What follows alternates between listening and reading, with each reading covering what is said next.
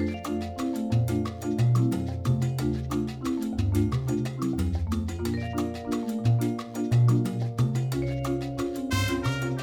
my name is Isabella Johnston, the Intern Whisperer. Today's tip of the week is about continuous learning. Remember, you also have to be willing to keep learning. Everybody does. Think of how fast everything is changing in this world. You log into whatever your favorite platform is, and oh my goodness, there's new changes, there's new terms, all kinds of stuff is going on. Just because people in your organization are your employees does not mean that you know everything about your business. You need to be open-minded. You need to listen to them. Older generations can bring experience to the table, while younger generations bring the new perspective, and they're way ahead many times on cutting-edge technology. You want to maintain a culture of openness and respect and give everyone in the company a voice, regardless of age and background. This gives you even more respect as a leader. Welcome to the Intern Whisperer. Our show is all about the future of work and also innovation. And so today, this guest is Marsh Sutherland, and he is in Boston. I met him when I was in Boston, and he is in the HR field. He's going to be sharing all of this wit and wisdom that he has from being in the HR recruiting field for a while. Welcome to the show, Marsh. Hey, I'm glad to be here. Thank you. Yeah, well, I'm really glad. I always like to have HR people on the show for sure. And I guess I should, I asked you this when I met you, but I'm sure our listeners were going to know I'm throwing in a curveball for you right now. Where did the name Marsh come from? Because I sit here and I go, oh, wow, that sounds like either a military or some kind of an actor or something like that. Or are you really a spy? I'm not sure.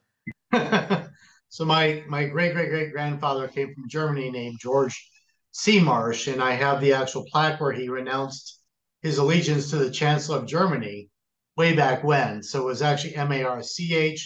He had all daughters. One of his daughters named her son Walter Marsh Cochran, and then I was given the name Marsh, named after my grandfather. Oh, that's a cool story, and it's really nice. Did you pass that name on to your own children? It works for a male or a female name, though, honestly. I did not do that. Yeah, it's kind of like Kim Kardashian, where it's Northwest, all of these, kind of random names, but they are pretty cool. And so is the name Marsh. I like it. All right, so 5 words. We always kick off the show this way. 5 words that describe you and why those 5 words. And you can do them one by one. I would say relentless because whenever I get my eye on something or I have a goal, I pursue it relentlessly to achieve that goal. I'm a dad, and that's probably the thing that's given me the most joy in my life. I feel like my kids are 16 and 18, but I feel like I've been raising them for 35, 40 years. Honestly, kids do not grow up fast, believe me. No. I feel like I'm entrepreneurial because I'm always thinking outside the box and pursuing different ways to accomplish things. I've also done 8 startups, sold or launched 4 applications. I've sold 2 of my companies. I'm fun loving. I'm always looking to bring joy and happiness to other people because that's pretty much what life is about. And water skiing is my favorite sport, so I'm kind of obsessed with that. Even when I drive, sometimes I feel like I'm going around a water ski buoy back when I used to do tournaments. Did you win any trophies or awards or money? Most of them. Yeah, really? That's cool too. So, yeah. Did you do it in college? Because I know some schools have like down here at Rollins College, they have a water ski team.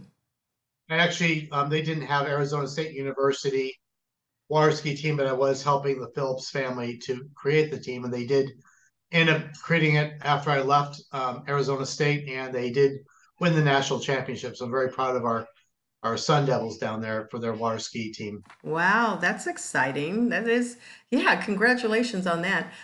That's cool to be the person that got to start something and create a legacy that way. Really nice. Where Arizona State is in Arizona, but it's in Tempe. I also started the entire campus-wide recycling program as well because when I was going there, I'd see all the Evian bottles and all the Coke, cans being thrown in the garbage, and being a native Washingtonian tree hugger, it annoyed the hell out of me. The Evian rep was actually another competitive water skier, so I talked to him. I guilted him into giving us a bunch of recyclable containers with Evian on the side. distribute that around campus, and I was able to get a bunch of the uh, basically every college has their student groups. I got student groups to then collect all the recyclables and bring them to a central location for recycling. So that was another legacy I left, at Arizona State back in 1994. Yeah, that's very entrepreneurial also. What was your major? Well, my undergraduate major was law with minors in math and philosophy, and I earned a MBA in operations management. I earned a law degree in business law. Hmm. And so here you are over in the recruiting field. Law is a really good segue because of employment law, but why did you choose to go into like the recruiting side of HR? Because there's so many roles you can be in HR. I did a lot of things in technology myself. I've been a technology consultant. I've done sales. I've been insurance claims adjusting. I've been a chief marketing officer before. I've done a lot of different things, but the thing I'm best at is networking and connecting people. And it's a great way to make a lot of money, with a remote work kind of vibe. And to be able to be home for my kids, I'm a full time single father for my children as I raised them. So it was easy for me to run my own recruiting agency, work from home and make a lot of money to afford our lifestyle. Mm, that is nice. Super, super nice. Yeah, because when you're recruiting, just for our listeners, when you're recruiting, you look for mid to senior level people because you get paid by those companies for, that top talent that they're looking for, correct? Yeah. Yeah. Okay. So most of our listeners are people that are in that range of like 22 to about 55. But for some of them, honestly, they're graduating college. Your kids are going to be the exception for sure because they know what a recruiter is, but most of them don't know. And they think that if they go to a recruiter, then that means that it's going to cost them money. You can definitely shed some insight, but I'd like to hear about your startups that you created. You said 8? That's Yeah, a I've worked on eight. lot. It is. I'm working, sort of working on one right now, but it's a bit controversial, so I don't think I'm going to move forward with it. But yeah, I sold Social Road, a unified inbox in 2014. I sold Founder Matchup um, to Co-Founders Lab in 2012. Launched what did I launch? I launched Charity Check-in was my favorite one, where whenever you check in on Facebook, using our app, you would actually be raising money for your favorite charity or cause. I went Oh, through a couple of accelerators like that. One was 9 Mile Labs in Seattle back in 2016. I also was co-founding CEO of a cannabis social network called Social High. We grew it to 32,000 users in 72 countries until I departed in 2016. So wow. Those are really, really energetic. A lot of engagement that you were going in for sure. You said that you wear many hats when you're with startups, and you certainly have that as your background, based on the fact that you can go into HR, law, or anything that's legal, and then you have marketing. I mean, you're kind of like everybody's dream co-founder. It seems like.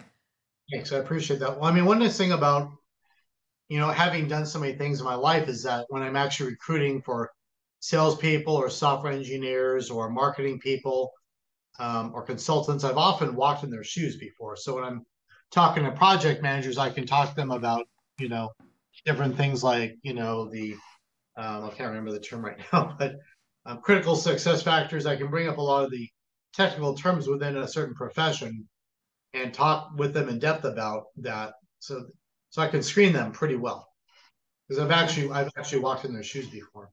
Yeah. What's your favorite interview question? My favorite new question is, what salary will you happily say yes to? And do a little dance, a little jiggy dance. And they laugh, and I'm like, all right. And our answer at Ocean is normally, well, we'll pay you more than that. So we pay very high salaries at Ocean. We really value our employees. We're very generous with options that should be worth millions of dollars, with a $10 billion exit someday. Wow. Is that company also a startup? Yes, it's a Series B startup. We are looking to get a Series C in January. Wow. How much is Series C? Do you mind me asking? I don't know if you can I say. don't think I can disclose that right now. It's Yeah, that's okay. Yeah. confidential information. Yeah, got it. Anyway, well, so how'd you land your gig with Ocient? So I landed my gig with Ocean by looking on, I think it's, what was the name of it? Venture Fizz is where I found the job. But I've done recruiting for a good 10, 12 years in my own agency. I've worked internally at several companies. I think the fact that they liked that I had recruited for InterSystems and a couple of other database product companies got them jazzed. I'm also the Angel Hack ambassador for Boston. I have 29,000 LinkedIn connections. I'm very involved in the tech startup community here in the Boston area. And I think that that was, and also I was filling one job a week at Doble before. And the fact that I was very productive and very well connected, I think was what was attracting them to make me an offer to join them. Oh, wow. That is pretty exciting. I did not know that. Based on, I remember looking at the website and I thought how long have they been around? Because it looks like they've been around for a while, but I think 2018 is when they're incorporated. They really started work on research in 2016, but I believe they incorporated in 2018. hmm, okay. So about 5 years. Yes. Yeah, around there. All right. Your involvement in the startup Boston community. I know I met you on that cruise the Boston Harbor cruise. That was a lot of fun. The networking there is just so totally different than what I've experienced in Orlando. Do you think that it's comparable to things that are like in San Francisco? And do you know what the SAS TR conference is also in San Francisco? I've heard of the SAS PR conference. I think San Francisco probably has better conferences. You know, they are a larger startup community, larger meetup groups. But I do know that Boston is comparable to New York because when I was running Founder Matchup, I had events in New York City as well as Boston, and they're very comparable. Yeah, I would think so. Yeah, yeah, yeah.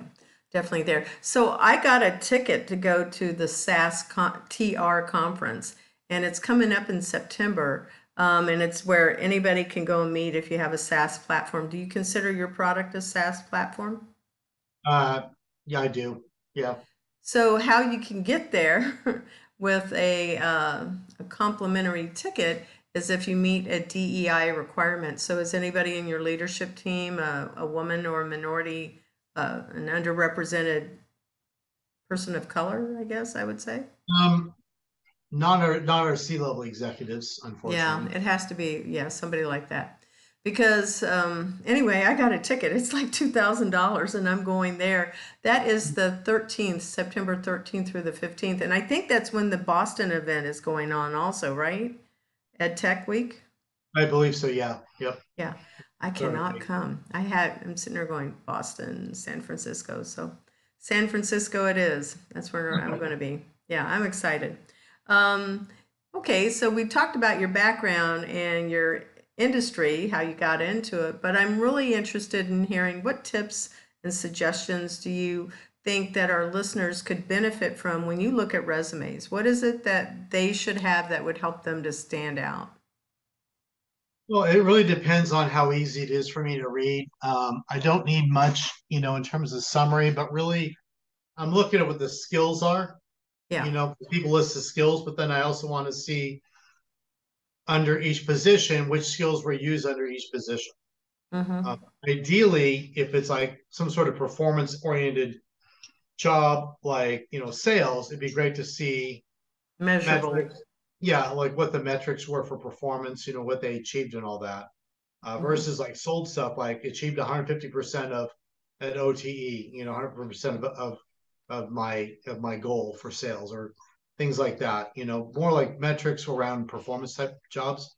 But Mm-hmm. otherwise, I'm really interested in seeing, what they did at a very highly detailed level to make sure that they're relevant and what skills they used in each role. Mm. Yeah.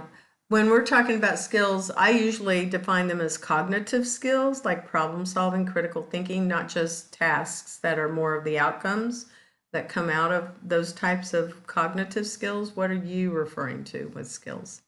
I'm referring more towards like whether you do C++ plus plus or JavaScript, Okay, what language, languages.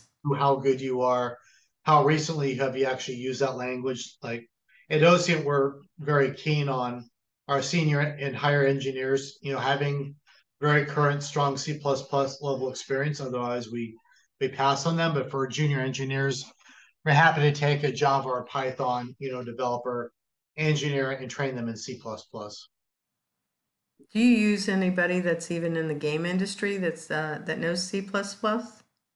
No, not really. We're looking more for like highly performant financial trading applications and other database, basically highly performant scalable applications, like Gotcha. like stock trading apps where a millisecond can make you lose $100,000. Wow. Okay. How do you feel about offshore and domestic working across, any of those types of remote opportunities? I know that I get hit up at least twice a day, twice a day by somebody that's offshore saying, hey, we can come and help you with this. I have my own team, they're internal, so I, politely say thank you, but, I've got this. I don't ever get people from the US asking to come and work with me. What are your thoughts on that? I mean, we are a full-time employer at OC, and we don't hire offshore consulting companies to do our own work because we're super elite in our hiring. I think for our interns and software engineers out of college, we hire the statistic was 0.67% of all applicants, so less than 1% of all applicants.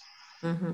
We did actually hire two senior level people this last week, one in Bulgaria, one in Germany, and we're trying to hire someone in Austria right now as well. So if it's a senior level person, we're happy to make an offer to have them come on board. But for more junior level candidates with less than 5 years of experience, we want to have them live here in the United States. Yeah, that makes sense to me also. So, how many languages can you speak if you're One. working with people across all of those No, just places? I speak English. I did take German back in high school, but that was like 40 years ago. So So, Duolingo is your friend. You can say Duolingo es mi amigo. That's like I've got that one down really well. But it says I'm 15% proficient. My goal is to be, I don't know, we'll say 80% proficient by the end of the year. I'm going to put a little plug in here for Duolingo because they do have programs to even partner with companies on that. That's to pick up skills. So how do you handle those types of everybody speaks English when they interview with you? Is that the thing or that's it. hmm. Is the company also bilingual? Do you have other people that can, fill in the gaps if needed? We do, but our we have a very international community of people, Yeah. but primarily, for as my VC friend Sean Broderick said, I was asking him about one of my apps about localization of it for language. He says, "Don't worry, Marsh. We won. So just do it in English. The rest of the world speaks English. So yeah, we actually have fluency in English is one of our requirements. Oh yeah, that's really valuable. This is kind of off topic, but it's not. I use Google for my drive and my calendar system and all of those good things. When I needed support with Google, I loved being able to call them, and they took that away. Now you can't call for live support.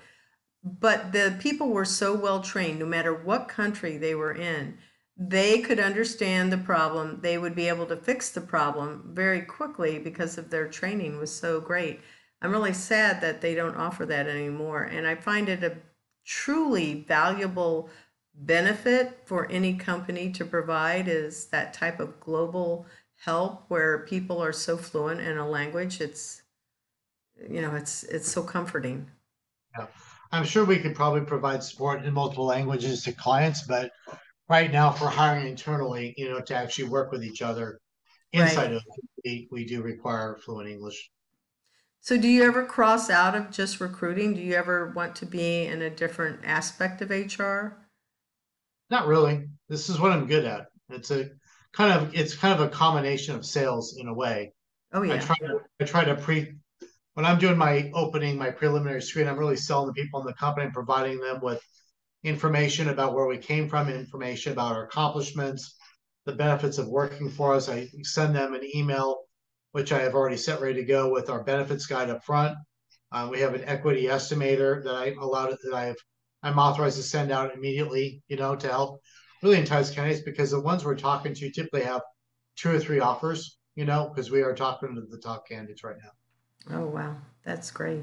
Definitely trying to pre-close them. Like I said, my final question is, what salary will you happily say yes to, versus looking for a range? I know this, that way, if I come back to them, I can advocate internally for that offer. Like if it's 120, $125,000 or something like that, I can say I can get authorization for that. When I bring it to them, I could say the offer is $125,000. If they say, well, I'd like some more, I'd be like, well, you told me you'd say yes to this. So that way I can use that, in negotiation saying, you already said you say yes, like what's changed? Like what's different? Mm-hmm. Mm-hmm. So other than start at the low end and they're like, if they're like 120 and they say 120 to 160, if I come back at 120, I'm gonna have to do this whole negotiation thing. I rather just know the number up front that they're gonna say yes to me, you know, and just continue to build the love and build the love and get them excited. And as they go through the process, send them emails saying, hey, you did a great job. Here's next, here's the LinkedIn profile, the person you're gonna talk to next. I try to help them get prepared. I send them a coding interview 1 and 2 preparation email as well. That way they're prepared for the interviews and just try to help them along. Mm-hmm. How many of the people that come through the door are women? Have you seen a rise in the number of women that are applying for programming positions? Not really. I'd say probably 2 and 10, unfortunately. I'd rather see a lot more. I'd rather see Yeah. 5 and 10, but unfortunately it's like 2 and 10. Yeah, I've kind of thought that was the case. Usually, here in Orlando, we have something called, Girls Who Code, and Yeah. that focuses on middle and high school ages for sure. And I've seen like about 50 in there, 50 young women in there. There's also something called First, and that's this robotic program. I see a lot more girls going into that field, which, it's STEM. It definitely is. It's not programming, but some of it can be.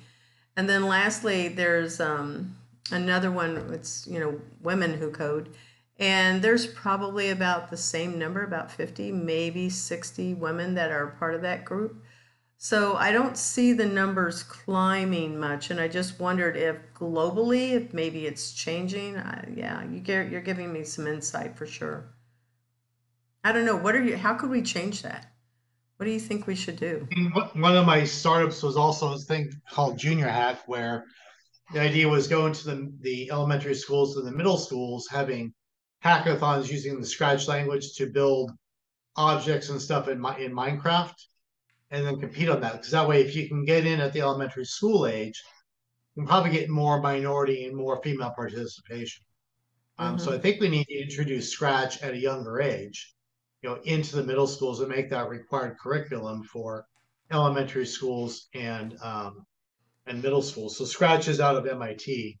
It teaches very basic object-oriented programming using blocks and things like that. So Yeah, they have a lot of those kind of programs available down here also in Florida. So I'm really glad to see that there's really been a strong push for it. yeah, And I don't think Florida is as progressive as, other states are with, anything in STEM. Something when I was teaching middle school, I went to a teacher in service and they had this workshop on how to bring economics into the classroom. And I was an English teacher.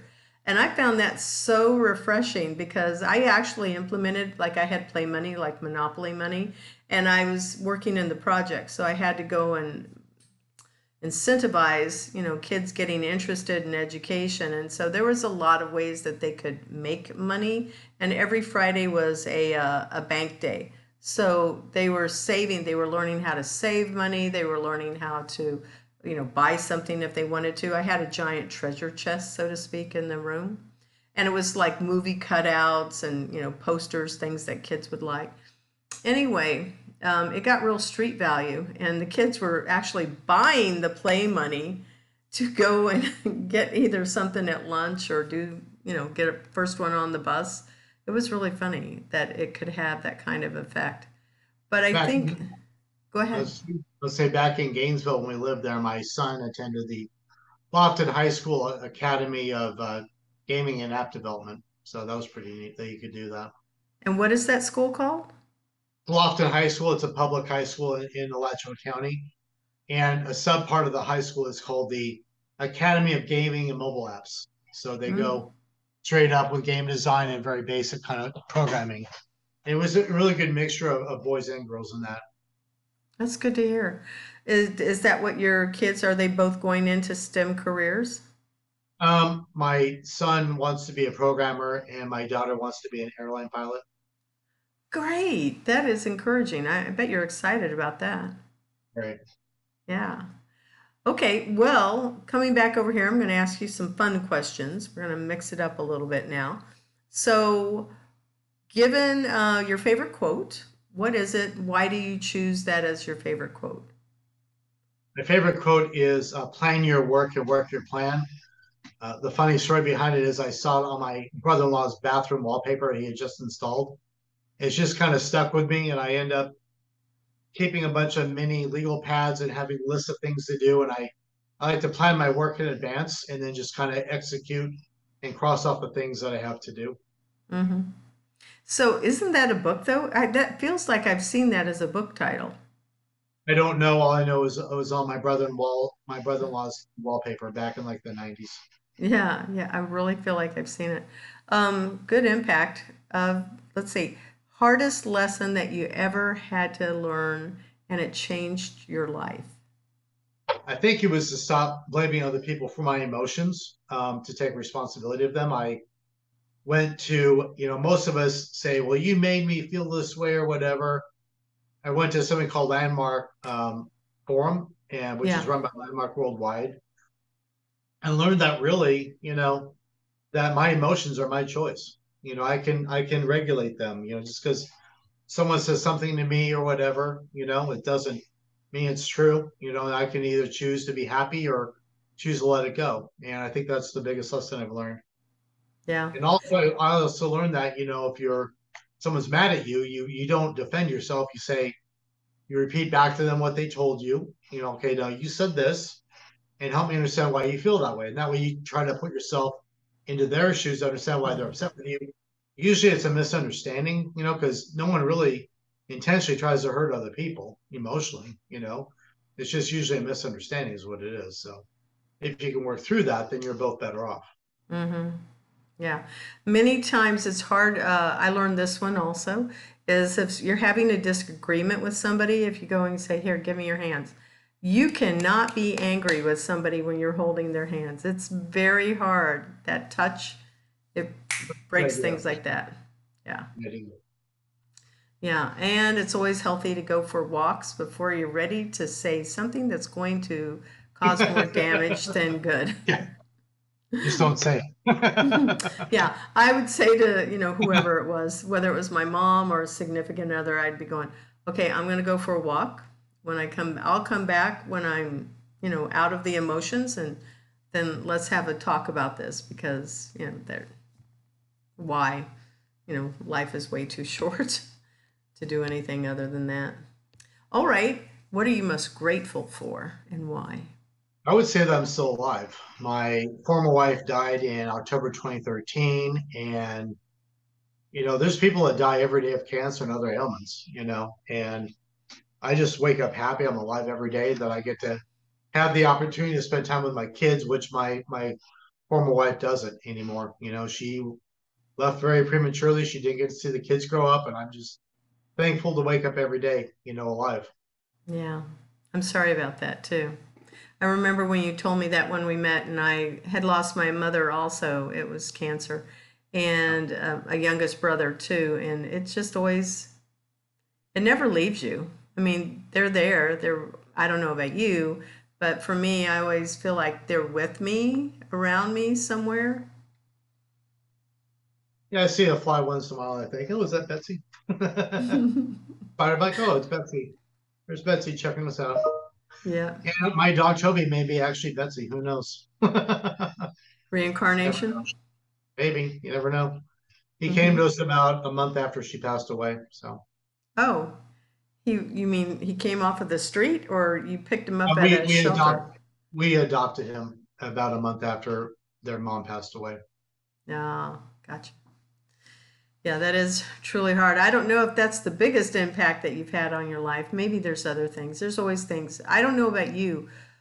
The death of my family was hard also, but I think running a startup and doing this is the hardest thing I think I've ever done in my life. And it's also helped me get better at being more focused, I think, and also just understanding what it is I have to bring to any type of relationship, work, personal, friends, all of those things.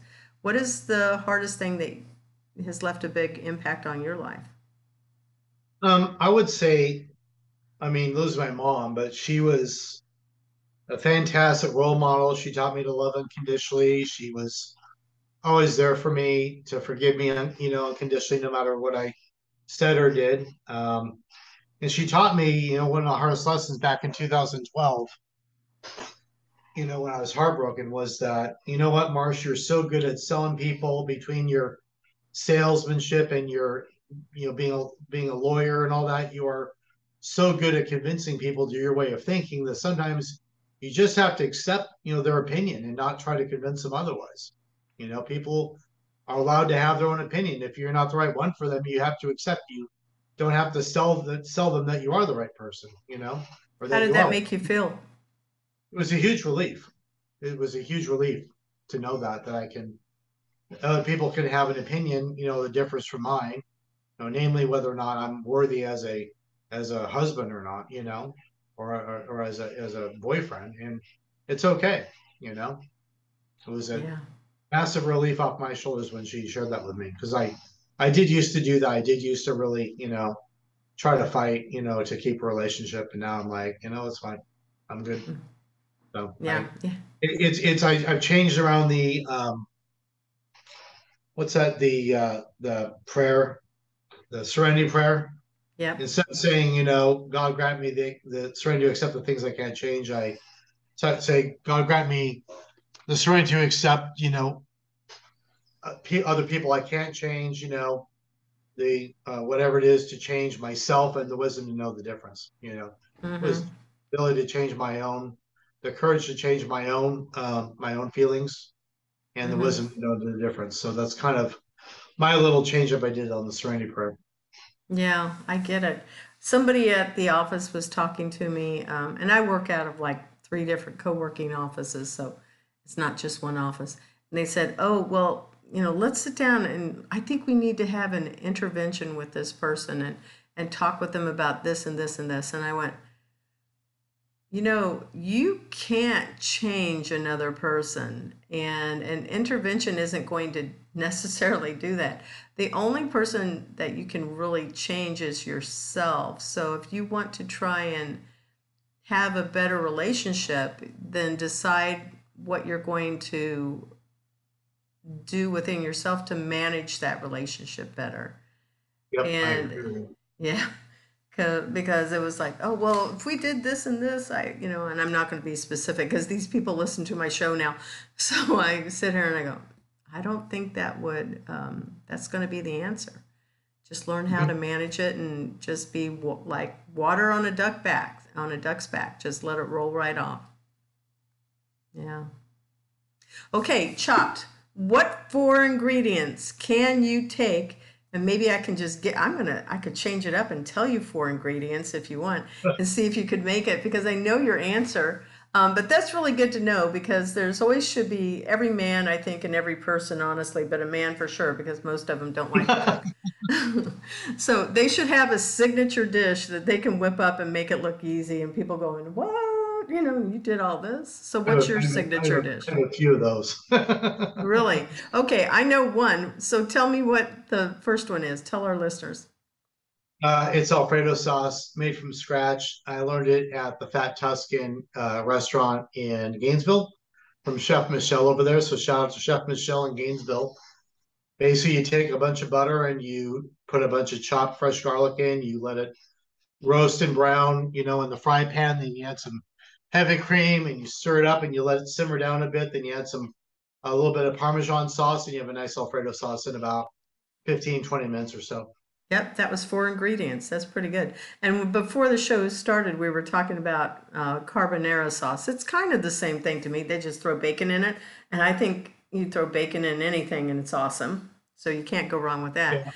I like just to Okay. go straight butter. I also love like brown butter mizithra on spaghetti as well is really good too. How do you do that one? Well, you brown the butter, you add a bunch of like shaved mizithra or grated mizithra cheese to it, which is hard to find. Yeah, On I top don't of even know it, what that was when you were saying the yeah, article. I have no idea. there's a restaurant on the West Coast. I forget it's called the it's like the train something or other, but it's pretty popular. But brown butter mizithra spaghetti is very popular. One of their signature dishes. I also make a gorgonzola sauce pasta with chopped pistachios, unsalted pistachios. Ooh. My cousin Franco Fazzoli of the Tuscan Cafe, I believe, in or Tuscan Trattoria in Scottsdale, who's a world famous chef, he's a Michelin level chef. He actually taught me what's called penne pizzini, which is it's basically Alfredo sauce, but with a bunch of sauteed onions in there too, and sweet Italian sausage as well. Yum. Okay, And everything that you're talking about is Italian. So is that your favorite type of cuisine to make? yeah, it's fun. Yeah. Do you I know how enjoy to that. make? I like to have a glass of red wine and put on a bunch of tunes and just kind of get into the manual, the dexterity of cooking everything and preparing it, the mise en place to get it ready to go and just cooking it just right. So it's kind Mm-hmm. of it's a great way to get out of my head. Just focus on a fun little project and then it's delicious. Mm. Okay, so I'm going to give you 4 ingredients and tell me what you would do with them. Okay. Okay, because I think you like puzzles too. So you're going to get to have tomatoes. You get to have, what is that? Cheese whip in the jar, you know? You get to have, because you like Really? pasta. Yeah, you get to have any pasta that you like. And then you also have tuna fish. Oh, huh, that's hard. I do have my daughter and I came up with something called Nacho Mama's mac and cheese. Mm.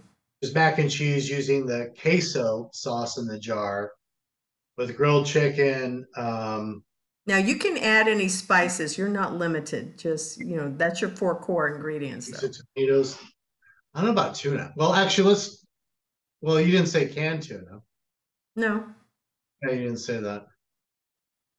I guess I would go with a mac and cheese with, cheese sauce and put in the chopped tomatoes.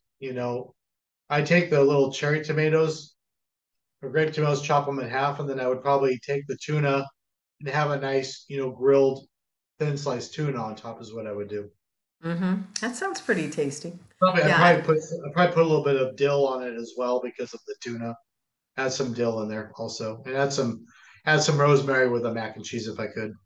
hmm I saw something come through where Panera was having lobster and cheese. I was going, I don't know. I don't think that's down here in Florida. I think that was, I stopped in a Panera while I was in Boston. I went, pretty sure that's where the lobster is in Lobster mac Boston. and cheese is pretty popular up here. Yeah, I imagine because I'm going, it's not down here. We don't, well, it would be popular, but I don't think we have it, is the point. Anyway. All right, well, we're going to take just a short break to acknowledge our sponsor, and then we will be right back. The Intern Whisperer is brought to you by Cat 5 Studios, who help you create games and videos for your training and marketing needs that are out of this world. Visit Cat 5 Studios for more information to learn how Cat 5 Studios can help your business. Thank you, Cat 5 Studios.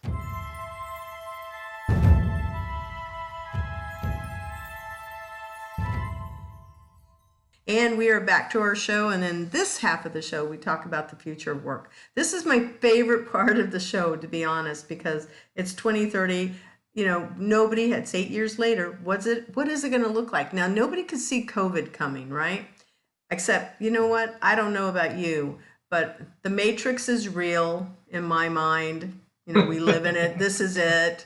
I think Terminator will be coming at some point in time. I think science fiction movies and superhero movies actually can tell us a lot about what the future could be. Not like, superheroes, but like Tony Stark superhero Batman. Anyway, they have fun toys. What do you think it's going to look like in 2030? And we can start with like AR or VR, or we can go with COVID's impact. Where do you want to start? I was thinking like let's talk VR actually. Okay, let's go there. Well, there was a movie called I think it was called Indecent Proposal back in 1993. Do you remember that one with Demi Moore and Michael Douglas? Is that the one where he was trying to kind of sell his wife for $1 million? No, that's a different one. So Okay. might have been that. I don't think it might have been that one. I forget. I don't think so. Um, was that it? Anyways, I'm trying to figure out which one of it was, but I'm looking yeah, it so up right now. yeah, there was a movie Yeah, it back. says strangers offer for $1 million for uh, him to be able to sleep with the guy's wife. Is that what it is? Robert Redford, Demi Moore, and Woody Harrelson. Okay, that's not the one I meant. I meant a different one. Well, there's another movie with Michael Douglas. Let me find it here. Michael Douglas, Seattle. Should we record this at all? Or are we all right? Disclosure. Oh yeah, Michael Doug. I don't know about that movie. Yeah, I so don't think. Disclosure was a thriller where she was the executive of a major software company in Seattle, Mhm. and he was a married guy living over on Bainbridge Island, commuting back and forth, and she came on to him. But the thing was, the software they did was actually virtual reality software where you could go into the office simply by putting on a headset, and they had virtual file cabinets and things like that with storing all the information. And back in, I think it was 1999, yeah, 99, I was working for KPMG and I actually wrote a white paper saying that if we did essentially if we just did remote work from home 100%, we would be able to massively reduce the cost of operations for our company. We'd be able to reduce the cost of gasoline because there'd be less demand. We could get rid of, we could basically not need to pay so much. We could reduce the cost of operations by getting rid of our offices that we were going into. Because when I was at KPMG, they charged only $250 an hour for me, plus $11 an hour for me for our office in downtown Boston, which I thought was dumb because I was never there. And literally, all I was doing was look at a computer screen the whole time. I'd have to travel to New York every week and travel back on Fridays, which is very expensive, putting me at the Starwood Hotel in New York City. I just thought this is just such a waste of money. And it turns out I was right. So I was actually interviewed. I wrote that white paper as a proposal. Somehow McKinsey and Company got it. They did an interview with me about it. So, but it turns out with the pandemic, I was actually right. Mhm. Um, No, well, I mean, I 20 think years anybody later, can 20 do the years later, math and you can figure it out. yeah, Yeah. but I mean, but I predicted it. I proposed it 20 years ago, and it just kind of got forced on us by the unfortunate death of millions of people. So I'm So very it kind happy of being kind remote. kind of depends on the personality type you are. Do you like being around people? Or I know most men say no, I do not want to be around people. I like being around people, but I don't like working around other people. Mm, there is a difference. Yeah, I mean, this may sound arrogant, but I'm usually the top performer in an individual role, and then I get bugged by other people that have me teach them how to do it and things like that. Hmm. Um, so I definitely am more of a lone wolf, as it were. I'm more of a Hmm. maverick personality. So I'd rather do that. When I was doing mortgages, I always people would listen to me. They pick up my scripts. They would follow that. They'd come ask me questions, and like I wasn't the manager of them. I kept telling the manager, I said, can you please, teach them how to do their job so I don't have to. So they put them through training, but then they listened to me because I was the top performer as a mortgage originator. They'd always come over and ask me questions on it, help them, but still was a big distraction for me because when you're trying to make money on commission, you're trying to just like do as much as you can, you know. Hmm. So, and I like being social on Slack, with other people. That's kind of fun. We do Zoom calls once, like at OSIM, we have happy hours, over Zoom. We all kind of like, we had a big celebration, I think last Friday or 2 Fridays ago, where they all sent us a bottle of champagne. We opened it together. We cheered going live with a new client, So I feel like we're pretty social with each other, during the workday. It's just over Slack or Zoom. Mm-hmm. I definitely prefer working remotely by myself because I can really get in the zone, as it were, and really just execute, and put up some high numbers. Like we're hiring 2 or 3 engineers per week. We hired 6 people 2 weeks ago, 6 people last week. We've got two. I think we've got, today's Tuesday. I think we've got two hires today already. I'm waiting on another acceptance from a guy in Austria today. So hopefully we'll be at 3 by the end of today on Tuesday, and we're going to keep pushing that number of 4 to 6 hires per week. So you've So really got to. you mentioned virtual reality. How would we include that together though in this? Because Zoom isn't virtual reality. I mean, that's real, sure. And I think that I think the metaverse is going to metaverse with the blockchain development and the utilities that you can get with the metaverse via blockchain development, NFTs, things like that, makes it absolutely possible to just live and breathe, not really breathe, but live in the metaverse, have those same interactions. yeah, a lot of people have, like Orlando in one area, we have a digital twin so that they can test things out in a virtual reality environment and see, well, if we did this, if there was a hurricane and it came through here, what would that impact be? And they Yeah. can, actually forecast it. I find it interesting. There's a really cool show that was on TV. It's on the Disney Channel and it's called Draining the Oceans. Have you seen that? I did. I was watching it for a little bit. I was watching that. I liked how they use the technology because they go and they take giant robots, scan the floor of the oceans, and then take that data and use it in a 3D situation to pull back the water and then be able to find all types of, we'll call it treasure and, ships and things of that nature and figure out, well, what happened. They're still trying to find that plane, that Malaysian plane. They haven't found it though yet. Yeah.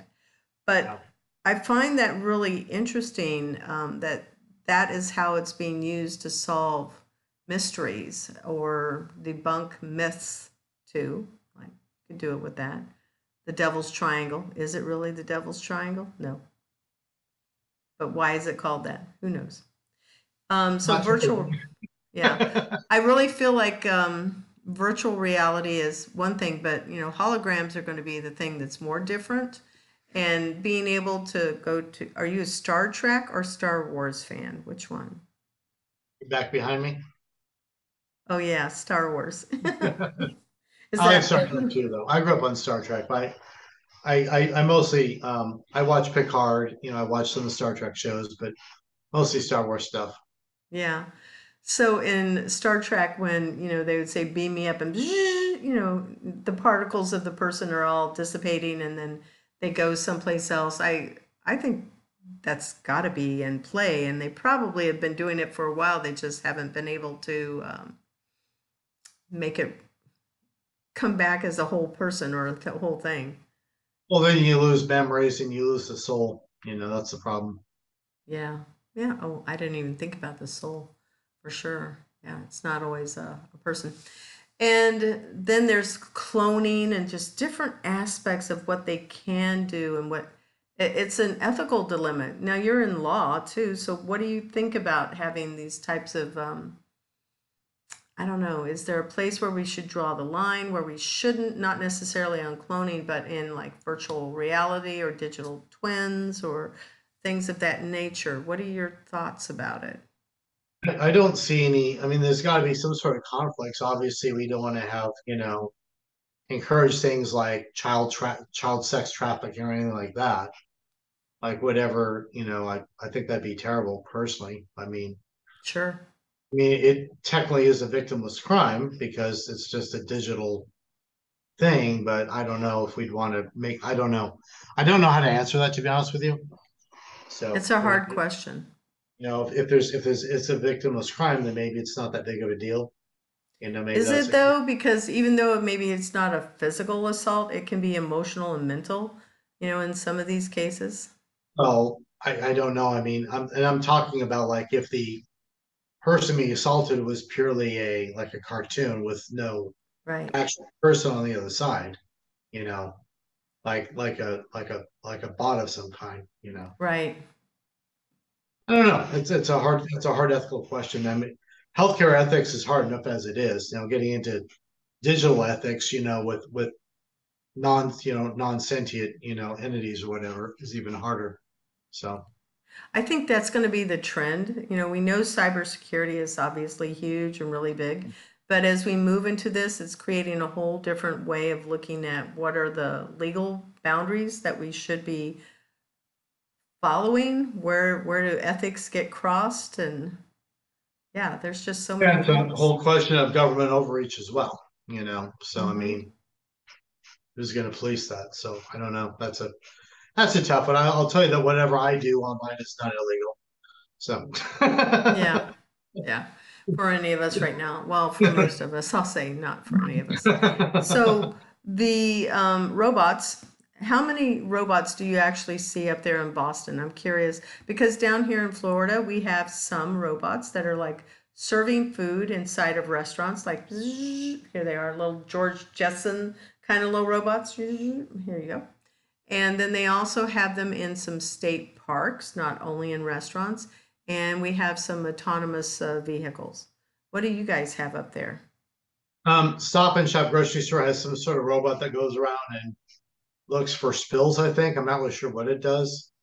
And Kura Sushi has a robot that delivers drinks, to your table. Huh. Otherwise, I really don't see robots up here at all. We do have Boston Dynamics up here, which is a major robotic manufacturer. Um, but I don't really see robots on the regular up here. Mm. Yeah, I was wondering because MIT is there, and I would think that they play around with a lot of those types of Right. possibilities. I mean, I'm on the outskirts of Boston, so I'm more in a bedroom community versus a tech hotbed. So Gotcha. So when it comes to anything that's, and I'll go back to the robot thing one more time, just because I want to give a shout out to FIRST. That's a whole acronym and it all stands for something, blah, blah, blah, robotics, I all was this. actually in Gainesville. I was one of the judges for the robotics competition in the junior high schools in Gainesville in Alachua County. It's amazing to watch kids do this and it's exciting too. I really enjoy it quite a bit. The other part about robots is, how much of it are they actually using? We see them in the surgery centers. I don't know if you guys have a lot of manufacturing up there, right? In Boston? I don't think so. Really? Yeah. So again, that's where I'm kind of going. You're more of like, education center of the world with all of Yeah. the schools that are there. We're more knowledge workers here. Yeah. So just wondering, and they have a lot of people that are out there fishing and pulling in seafood. So I was going, are they being used out in the oceans and how so? Save that for another time.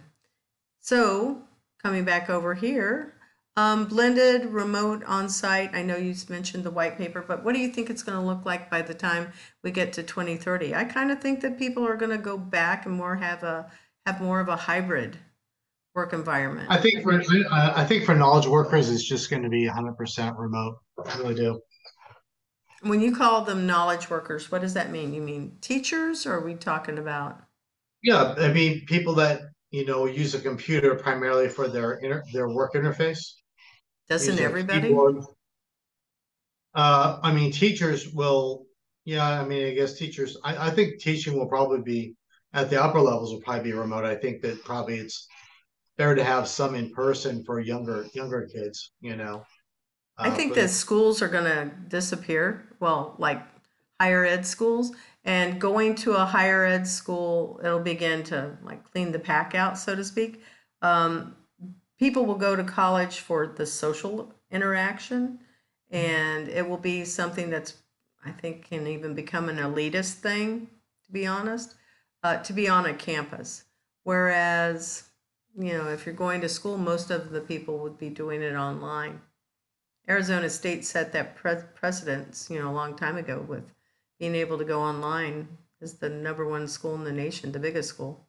Well, the irony is that when I was getting my MBA at Arizona State back in the 90s, early 90s, we were making fun of the University of Phoenix MBA, students, and then turns out that University of Phoenix kind of kicked Arizona State's butt in terms of online. So I think University of Phoenix is probably a larger online institution, to be honest with you. All right. Well, I don't know. I'd have to go Google it and look it up, but I don't feel like doing it right now. But I'm going to go check it for sure. I'll come back and I'll put something in the show notes that you called it in the show description, and it'll be out there for everyone to know. Best mentoring advice that you would like to share with our listeners? Well, for the tech community, I would definitely say don't burn any bridges because it's a very small community. Even in a place like Boston, you're going to run into people over and over and over again that you worked with before and that you probably had a conflict with before. It's the tech community, at least for tech, I don't know about other communities, but for technology, it's a very small community, and you got to maintain friendships or at least some modicum of respect, with other people. I agree. Yeah, and you never know when you need anybody. One of the things that I've learned is that I've worked with for 5 years different, types of interns in all different industries. And when I need something, I can call them and I'd say, hey, I need this. So this place that I'm in today, it's actually a previous intern that worked with me. He runs this place. He runs this whole creative village here. And I find it, I say, hey, I need this and this. And he goes, okay, fine, just send it to me. I'll take care of it. And it gets distributed out on all of the TVs. And I appreciate his support for sure, because you never know whether that person that you're mentoring is your intern, or for you, because you're having to teach all of these salespeople, they'll come back to you and say, hey, Yep. I have this as an opportunity. Can we collab on this? And you can go, sure, maybe. Depends on what the terms are, right? Yep. Yeah. Well, I find that to be very true. How can our listeners find you? What is the best way? They can email me at msutherland@ocient.com, OCIENT.com. Our website is ocient.com, and my LinkedIn profile is just look me up on LinkedIn under Marsh Sutherland, and my Twitter handle is @Marsh Sutherland. Oh, by the way, on your LinkedIn, it's Marsh Sutherland. I thought I changed that. Yeah, that's what I went to your profile and I pulled that. At least I'm pretty sure I have your right profile. Well, it used to be Marsh Sutherland. I did change it to Marsh Sutherland, though. I'm looking at it right now. Do you have two profiles? No, I used to have it Marsh Sutherland because, long story, my last name Cochran was my maiden, name and all that. But I changed it to Sutherland, so it's easier. I did change it to Marsh Sutherland at the end, about a year ago on LinkedIn to keep it simpler. Yeah. Well, I don't know. I'm not sure if I found a different profile for you or not, but that's the link that I pulled. Okay. Well, Marsh Sutherland is correct. So Gotcha. Anyway, it'll find you. Well, I want to thank you for being a guest on the show. I really enjoyed this time to get to know you better. And when I come to Boston, then I'm going to say, okay, I'll bring lobster. Go and make something. Yeah. That'll be fun. But it'll be like lobster, I guess, mac and lobster then. Yeah, there you go. We could do that. Or I could just make straight up lobster and grill it. Ooh, that's super good too. Yeah, I've never made brown butter, so now I'm going to go look that one up. I've seen it before, but I go, it looks like it's burnt, but it's not really, so. It's really good. I bet it is. Butter's always good. Well, thank you so much, and I'll be talking with you again soon. Thanks, Isabella. As we wrap up this show, we want to say thank you to our sponsor, Cat 5 Studios. Thank you to our production team, Ayana Saunders, and our new incoming interns. Our music is by Sophie Lloyd, and if you would like to have your inclusion tip of the week shared on our show, record your tip, send your audio file to info@4c.tech, and include your name, your job role, and where you work. We will email you our Intern Pursuit game green screens for your next video conference call. And please be sure to visit Employers for Change at www.e4c.tech to learn how you can create real skills-based diversity and inclusive culture while skilling your people for the future of work. Thank you for supporting the Intern Whisper, and subscribe to our show on Podbean or your favorite podcast channel.